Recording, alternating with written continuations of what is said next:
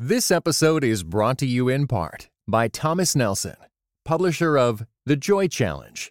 Discover the ancient secret to experiencing worry-defeating, circumstance-defying happiness. Written by pastor and best-selling author Randy Frazee, and is available everywhere audiobooks are sold.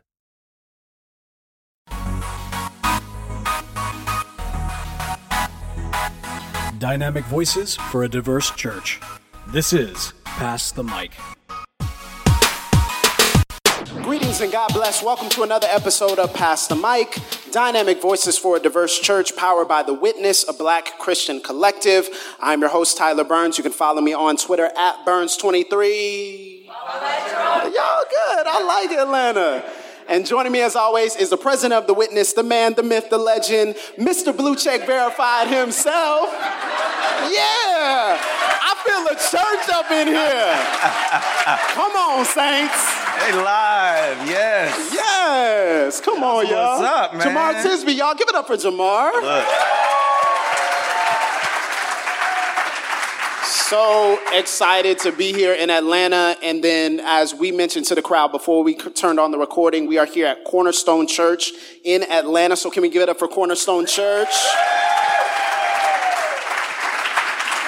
Jamar, I'm feeling good. Oh, See, yes. I like going to every place where we record the show, but the South, there's something special about the South. Man, you know that's right. You know that's right. Talk about the South, man. It's that dichotomy between justice and joy, right? Like What? It's in the middle of the struggle.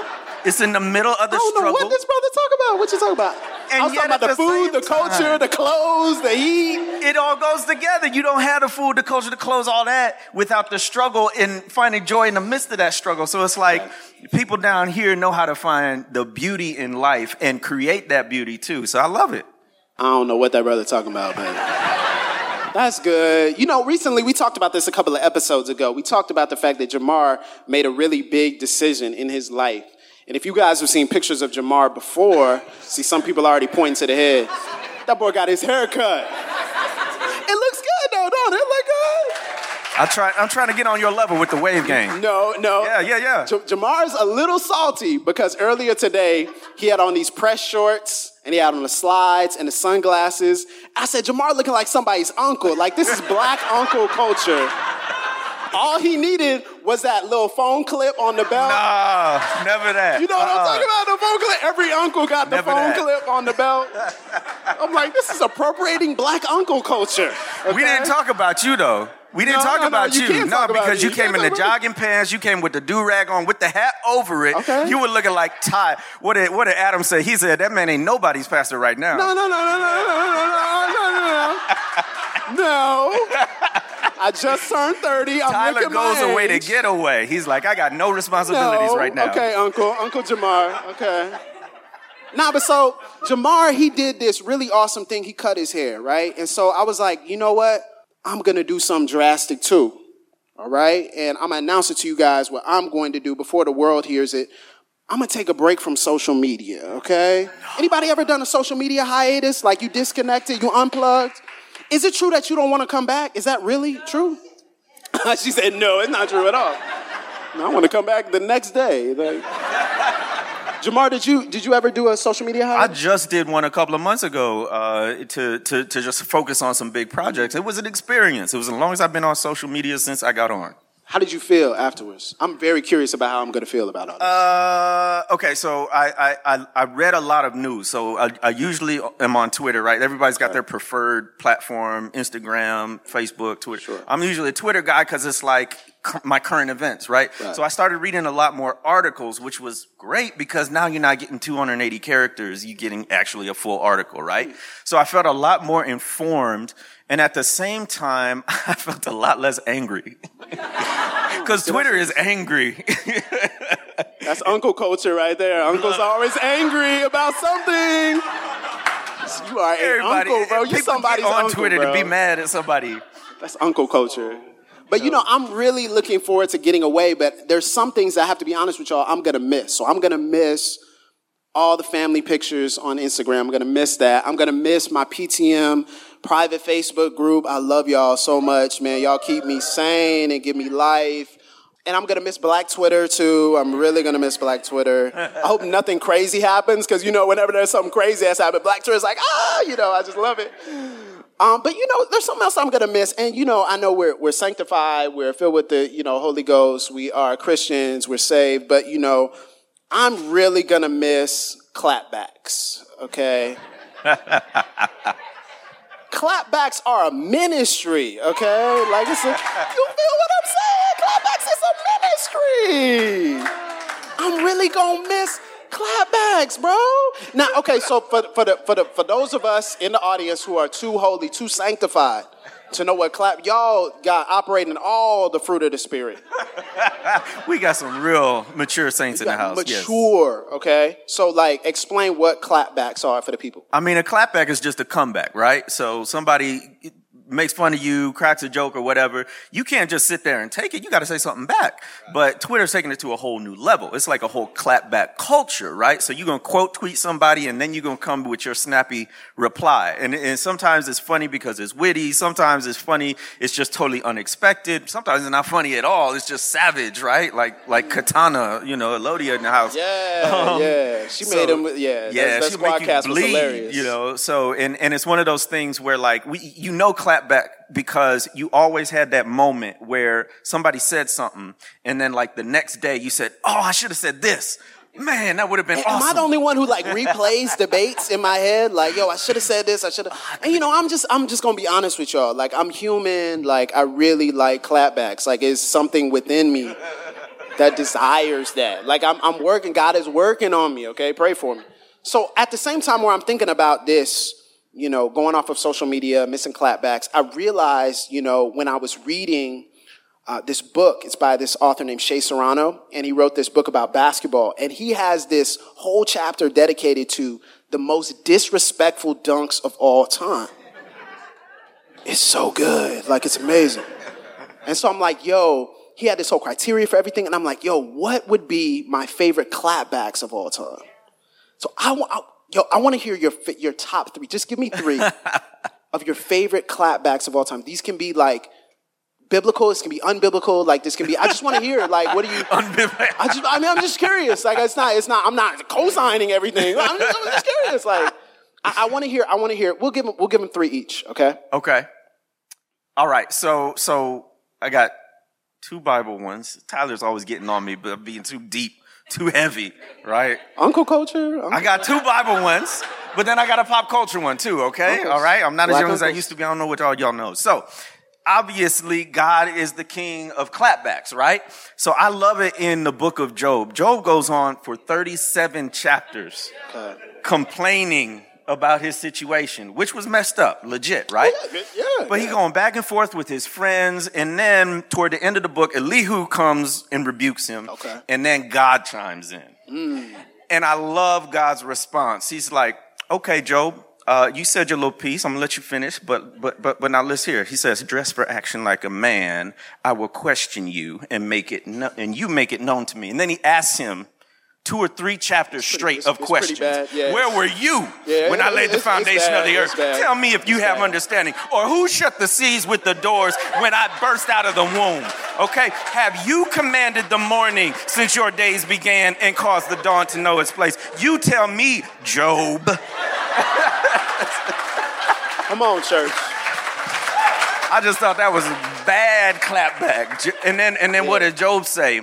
He says, I lay my hand on my mouth. I have spoken once. Nothing ever again. I will not answer. It's bad if God actually directly claps back to you, not to a people or a group or a country. That's bad. Okay, so I'm gonna go new, and then I'll go to old. Okay. So this is not a biblical one. The Story of Adidon by Pusha T. The Pusha T diss track against Drake. Because here's the thing, if you clown on my nose, that's one thing. If you clown on the way I dress, that's one thing. This man said, you are hiding a child.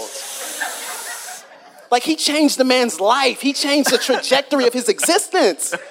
That's heavy to me. If you make me rethink, my responsibility as a man, Like, that's a really good clapback. Yeah, okay? yeah. That wasn't just like an insult or I'm joning you. He's like, I need to call you to a higher moral level. Okay, number two. Okay, number two, I'm studying history, so I follow all these historians online, right? Yes, so, do this one.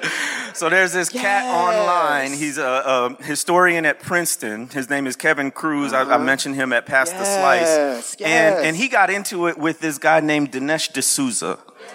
I don't know if you know about Dinesh D'Souza, but he's like he's like an equivalent of a... Pray for Brother Dinesh, man. Pray for him. He's a false teacher in historian terms. Okay. And so he tried to say some stuff, and then an actual academic historian clapped back. And I love it because he just does it on Twitter in these long Twitter threads. And so D'Souza's trying to say, well, Republicans are really the party of civil rights. Yeah, if you go back to 1860, right? Like, there was this big switch. And so, literally... I'm looking for the exits. I'm just making sure I got the exits. This is one over here, one over there. But literally, Kevin Cruz takes him to school. He's like, I keep seeing this talking point in my mentions, so sure, let's address it. And you can just picture him just rolling up his sleeves. Then he goes on for like 20 tweets, and just breaks it down. I didn't read it all. Like, I was like, oh, good, He drags him. But D'Souza won't quit. But look, it's so funny seeing historians clap back to other people who don't know history. Because historians is all about getting receipts. Historians got the receipts. That's very academic. Mine is sort of academic, but one of my favorite writers of all time is a guy named James Baldwin. Ooh. Love James Baldwin. And so James Baldwin, there's this famous clip of him on the Dick Cavett show. And he's talking about his experience of being black in America. And then they bring out this Yale philosopher named Paul Weiss. And so he kind of gives a rebuttal to everything that James Baldwin said. Now, here's the thing. Posture during the clapback is really important. Like, your posture is like super. And so this was back when you could like smoke on national television. And so he's got this cigarette, and the guy comes out, and they're like, what did you think about, James Baldwin, what he said? He's like, well, I disagreed with a lot of it. And James Baldwin's kind of looking like, and then he does the tap on the cigarette. He does the I was like, oh, stop. Taking his time. And then as only Baldwin can do, he starts like breaking it down, He's like, he does this thing about, I don't know if the Christian church is racist, but all I know is that the most segregated hour is high noon on Sunday, You want me to rest my wife, my woman, Yes. And it's so crazy because the guy says something after that, but I've never wanted to know what the guy said. Like, I've always stopped the clip, like right there. He should have just been like, yeah, you're right. But that's the thing about clapback culture. Clapback. You never back down, so it just makes you look more stupid. Okay, last one for you. Yeah, it's another biblical example, right? Okay, so we know Jesus Christ is the king of clapbacks. And I love the way he brings it to the Pharisees, right? He does it multiple times in the Gospel. Sure. But there's one particular incident, and I think the setup is so important, right? Because Jesus is teaching in the temple, and the Pharisees, who are the religious authorities of the time, they don't like his teaching because it's disrupting their power, all that stuff, right? So Sounds familiar. Sounds familiar. It does. And so they want to test him, which is a bad idea. Don't test Jesus. So they bring the woman who's caught in adultery, and they say, "Okay, teacher, you who are teaching this law, you just spent all that you did this big old sermon. Now, according to the law, it says we are to stone her. What do you say, Mr. Disruptive Teacher?" And Jesus, it was so smooth because he's writing in the sand. Nobody knows. Posture is so important. Nobody knows what he's writing. But he's nonchalant about it. He's like, okay, let he who is without sin cast the first stone. And then what's so savage? What does he do after? He goes back to writing. Yeah. Goes back to writing. And they all went away silently. Man, I love it. So my last one is a biblical example too, but this is actually someone who Jesus healed. It's a blind man in John chapter 9. John chapter 9. Yeah, you already know where I'm going. See, you know what I'm saying? And so the blind man, disciples pass by, they're like, who sinned, this man or his parents, that he was born blind? So Jesus is like, it's not someone that sins, it's that my glory may be revealed in him. So he puts mud on his eyes and then heals the man. He goes away seeing. But then the Pharisees and the Sadducees, they question the man because Jesus healed on the Sabbath. Now, here's the crazy thing. The blind man is like so, like his clapback is so, I don't know what just happened. Like he just started seeing it. It was like, yo, clapback, clapback, clapback. Because first they went to his parents, right? Yeah. They went to his parents and they were like, yo, what happened? And they were like, we don't know. And then they said this. They said, our son is of age. Why don't you ask him? Now, you know what that sounds like. He grown.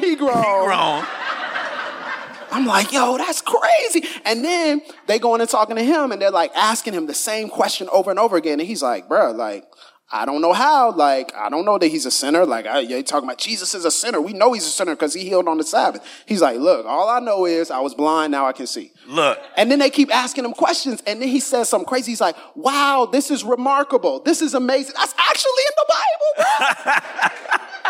And again, when you know you've won the clapback. You know you've won when people throw you out. They threw the man out. They were like they couldn't have nothing to say to come back to him. She's like, just get out of here. Just go. We don't want to see you. Man, clapbacks. I like clapbacks, man. But clapbacks are really fun. They're really rewarding. But the question that we have to ask ourselves, and this is a question we've been asking ourselves, is, are clapbacks really productive? And is it productive for us not to react, but is it productive for us to be reactionary? We've been asking that question. Yeah. Because while it's fun, it's rewarding, and I don't think there's a choice. Like, I think you can be productive and you can react sometimes. I don't think it's a choice. We can walk and chew gum at the same time, okay, FYI. But the question is, what are the consequences of not reacting to everything, but being reactionary to everything that happens in our culture? You see any consequences with that? Yeah, I mean, you become known for simply what you're against, right? Is all your whole identity is, I'm not them. I'm not those people, or we don't do that. Yeah. And that becomes, I mean, then your whole identity, your whole existence is negative. And it's based on sort of tearing someone or something else down, rather than, like you saying, being productive, being constructive. Yeah. And I think there are some people, especially with social media, right? It has lent itself to that. They think it's their ministry. It's right. like I got a clapback ministry. Right. And it's like, okay. I mean, it is a ministry, if you do it well, some people are gifted, right? But yeah, you become known solely for what you stand against rather than what you stand for.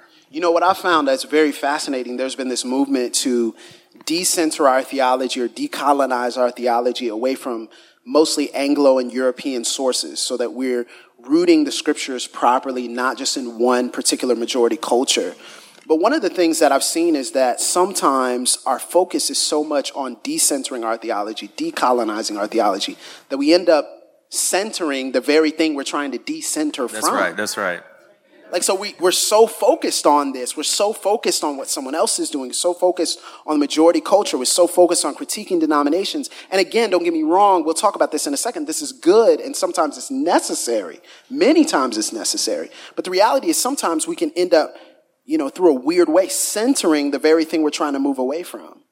And so how are we, as Christians, as believers, as people who are trying to, again, bring just and equitable faith to the forefront in the American culture, how are we managing this? Now, we have to say that a lot of people respond improperly to call-outs.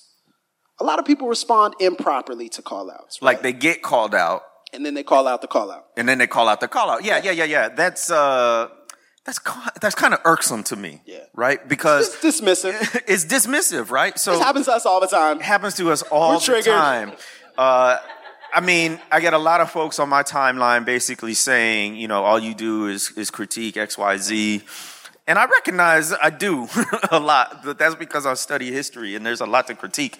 But at the same time, if you haven't experienced what I'm talking about, you know what I'm saying? It becomes, calling out the call out becomes policing. Tone policing, right? Like, it's not even about you calling out. They don't address the issue at all. What they're responding from is, you made me feel bad, so stop doing it. And I'm like, that's not constructive, nor am I going to stop. That's uncle culture. But, I really think it's important for us to recognize that when we are called out, I think the church has done a very poor job of responding to when people have experienced decades, years of hurt, pain, injustice, marginalization, dismissal, and how you respond to someone who responds to you in pain, it tells us a lot about your spiritual maturity. Yeah. And a lot of us, the problem is we derive our identity from being a part of the status quo. And that's our identity, is that we're in control, that it's comfortable for us. And what the Bible calls us to do is respond in repentance, Yes. respond with sensitivity. And I know you guys, in talking with the Pastor Slice group, it was crazy to hear all these stories of people who have been in a position to where they've been hurt, but the church hasn't listened to them. And so what is the church? How is the church in some ways minimizing it? And recently you got called out for something. I thought you responded really, really well. Yeah. Jamar gets called out. Like, we called Jamar out, but like, it's different. It was definitely. in public. It was on Twitter. He got called out. And I thought you responded really well. Yeah, so I mean, because I thought it was legit, right? Like a lot of call out or clapback culture, it depends on your motivation, right? Are you really trying to be productive and constructive in your criticism? And have you done your homework, right? There's a lot of people who are quick to clap back, but really aren't even putting in the work to understand the issue. This particular person had, and it was something that I said on Twitter, and it was just, it just needed more fleshing out than I could do in 280 characters. And I think productively he called me out on that.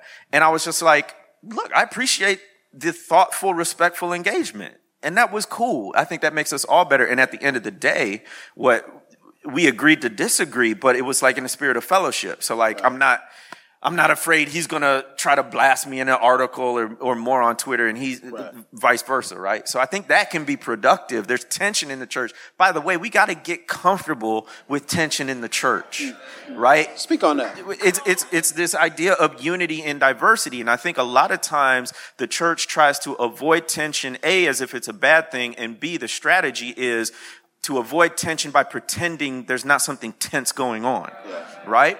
And so a lot of times, like when we had this slate of police-related killings, a lot of people didn't know how to address it. So what was the solution? We don't. We don't mention it. Or racism in general, white supremacy in general. Oh, I know this is going to be divisive in my church, so guess what? I'm not going to talk about it. Or it'll be real, skip a stone over it. I mention it in a prayer, or, by the way, we should all love one another. Unity. We should listen to one another. It's like, like, but what's that look was like, killed. though? Like, let's address the killing. Yeah. So I think,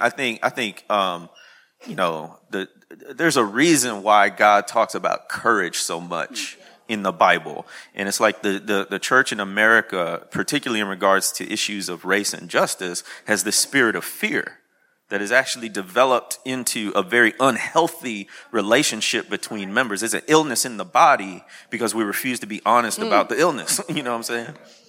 Wow. Like, brother, those are the exits. There are 2 exits to your left. So how do you determine this? Because I think there's been something that we've been working through. How do you determine when is an appropriate time to call out? Because I think this will really help people who are here, because they exist in settings where there may need to be a confrontation. There may need to be some sort of addressing of what's going on, an email, a letter, a face-to-face conversation. How do you determine those things? And I don't think we should give, the full criteria, but just how do you do it for yourself? I mean, for me, it really comes down to, I have an experiential knowledge or an academic knowledge of a particular issue, right? So when it comes to racism, I've experienced that. I can speak from experience about the hurt and the pain that it causes. And so I can call that out because, hey, it's happened to me, right? Or from an intellectual standpoint, I've studied this, right? Or this is my job. I do this, whatever. When you know about something, whether that's from an institute or sort of a study. My wife is calling me. Hey, baby. Yeah, you need to get that, bro. Yeah. Whoa, like, bro, you brave, bro. I would answer that.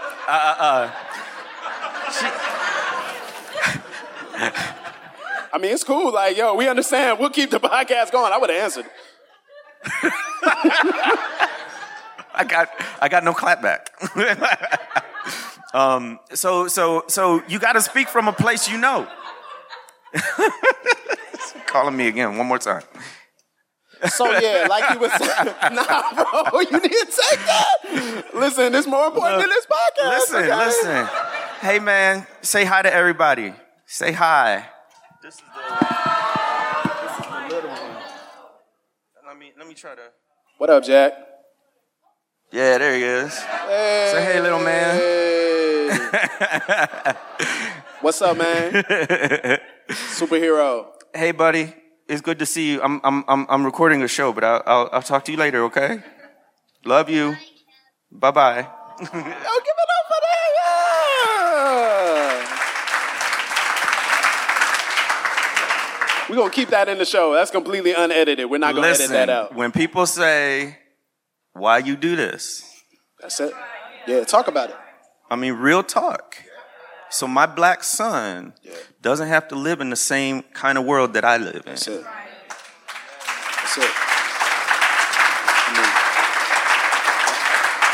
Like, people don't realize it's real. Yeah. Like, people get on social media and think this is just like an abstract philosophical debate. No, I'm talking about real hurt and real pain that people have been through. Black and white, right? Because it's hard to be an ally. It's hard to be an ally. Absolutely. It's costly. And when I say something, trust me, when I say something, when I call out something, it's because I know it. Either I've experienced it myself, someone I know and love has experienced it, or I've studied it. So I just hope that people who call out the call out realize we're not doing this for the fun of it. Most of us. Yeah, like I don't know anybody. I just personally don't know anybody who just says I would like to call out racism, and I would like to get trolls. I would like to. Because that's really gonna be good for me. Like, people are gonna really like me. There's a career in it. Like where's the money? Like where is that money? Calling out racism. Yeah. But what we're really talking about in the end is building something that lasts beyond us. That's right. And I think what's so strategic about the ministry of Jesus is he comes and then he equips people to do something that will last beyond after the time that he ascended into heaven. And so I think it's really important for us to think about how do we build something, not just reacting to what's going on around us, but how do we build productively for the future? That's right. And I think it's really important for us to recognize that a lot of us have kind of been attracted to justice kind of as a guilt idea. And we're guilty about, the current president. We're guilty about the rash of police shootings. But it does you no good to be guilty about a specific situation, because once that situation is gone, you leave the cause. It's like, well, what system are you creating? What system are you building? What system are you supporting that will last for your children, your children's children, the people who come after you, that will live beyond you? Yeah. And so the question is, how do we build something that lives beyond us, that doesn't just address one or two things on Twitter, which is easy to do, which is important to do, but how do we build something that goes into the future? Yeah, and first of all, I think that's a legitimate question for people to ask, right? If you raise a problem, do you have ideas for solutions? If you deconstruct something, do you have something constructive to contribute? Now, that doesn't mean in every message all of that has to be there. What are the solutions? Yeah, I think that's lame. Give me 5 things. It's like Google. Like, exactly, Google, or this is one article, I've written 50, go look at, Yeah. So there's that balance, but I do think, particularly from like our standpoint of, calling out racism, calling out injustice, do we have something that we're moving toward? What is the vision? That was one of the things that made the civil rights movement so powerful, was there was this movement toward the beloved community. There was this movement toward unity, right? And so I think, as Christians, we start with God's vision of flourishing and shalom, right? Thy kingdom come, thy will be done on earth. And so what he left behind after his ascension was the church. And so for me, it's simple, but not easy. But for me, what I've always moved toward is that the church would be the sanctuary that the Savior said it should be. Which means when you walk in the doors of a congregation, no matter your racial or ethnic background, no matter what culture you come from, you have a place there. And not just a place aesthetically, like, oh, great, we've got, brown people or black people in the congregation. No, you have a place at the table, which means your voice matters, which means if there's something that we're doing that is hurting you or harming you, we're going to change. Or if there's something you're bringing to the table that's valuable, we're going to incorporate that. And it's not trying to flatten it out into some bland monoculture that doesn't celebrate anyone. It just flattens everyone into the same mold. So for me, it not only the church building like Sunday mornings, right? But the community of believers. Do we all have a place right? And so a lot of that comes out of my own personal experience of very, very often being one of the only minorities in a particular religious setting, and having that sort of thrown back on me as I was inferior, I was doing something wrong, I wasn't as theologically sound, whatever it might be. So how can we create communities and spaces where everyone feels affirmed, not in spite of their racial or ethnic background, but partially because of it, as we're celebrating the beauty of God's diversity? Yeah, you know, we get this question a lot, and people will probably ask this in the AMA, this whole idea of, you know, what do we do?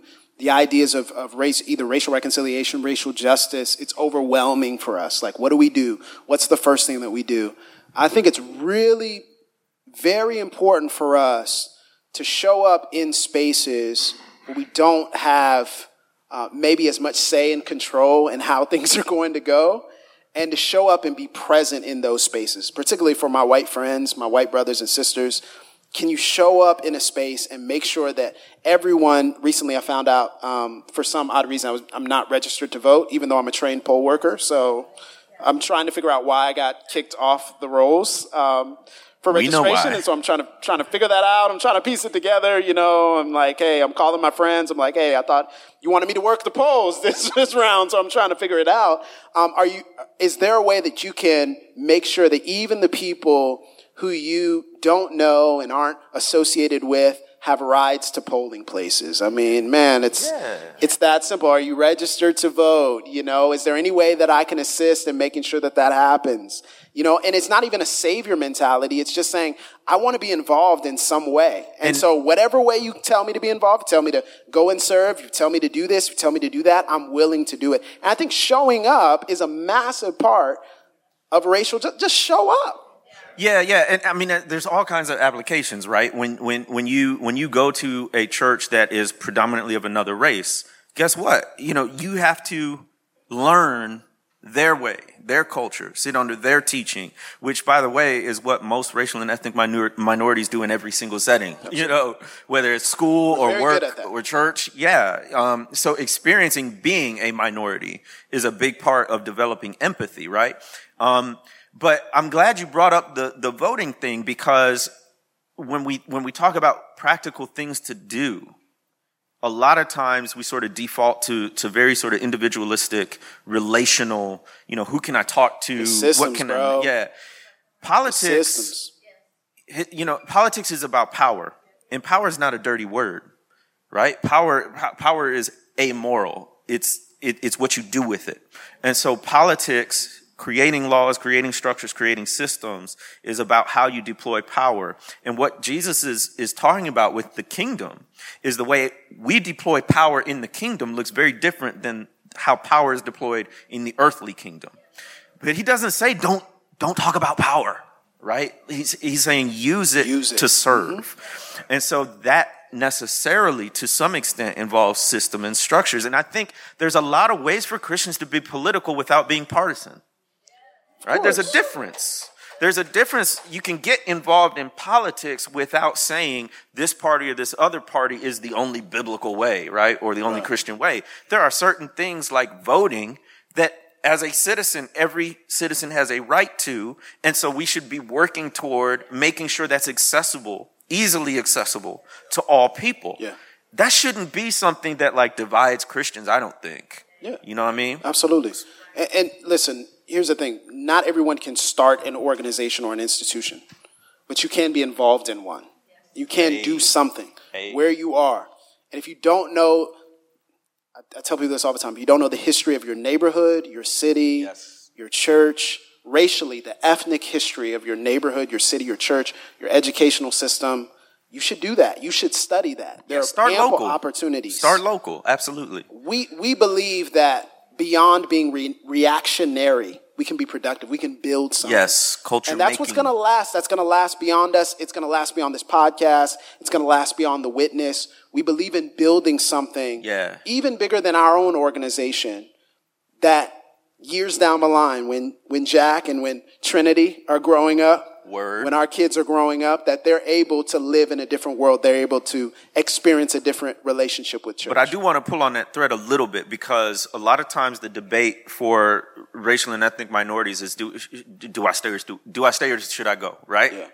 Do I stay in this predominantly white organization? Do I stay in this culture that clearly is not being responsive, or is just they taking their time? Yeah. You know what I'm saying? Yeah, get out. We've talked before about. We've talked before, at the very least, like, don't let anybody guilt you into staying, you know? Like, don't let anybody say, oh, well, if you're not here, how can we do it? Like, I get that, but you're killing me. This culture is toxic for me. And then the flip side of that is there is a place, I think, in 2018 to still be building our own organizations, right? Like, that's what The Witness is about. Listen, we tried. We tried writing the articles and speaking at the events and doing it within the context. We tried and we tied. You know, what I'm saying is, like, a lot of people, they don't realize the need for The Witness came about because we were constantly being rebuffed, that we were constantly not being listened to, right? So we were like, okay, instead of trying to elbow our way onto a table that you built, we're going to build our own tables and bring our own chairs. And guess what? We gonna do it, and if you want to come, you can come here too. But you don't get to dictate the terms at all times. We're gonna do this collaboratively and together the way it ought to be. So that's what, you know, that's part of the spirit behind The Witness, behind Pass the Mic, is that we want to build our own tables and not be so dependent on dominant culture, which may or may not be ready in various institutions. Man, that's good, brother. Can we give it up for Uncle Jamar? All right, Cousin Ty.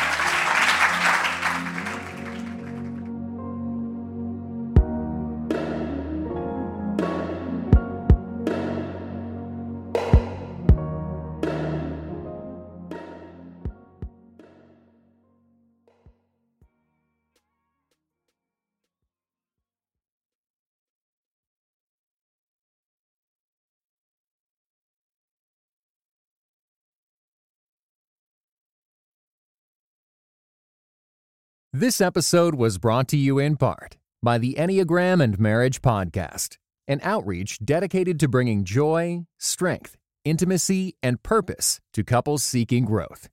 Be sure to visit enneagramandmarriage.com to find your chemistry together again, or for the very first time.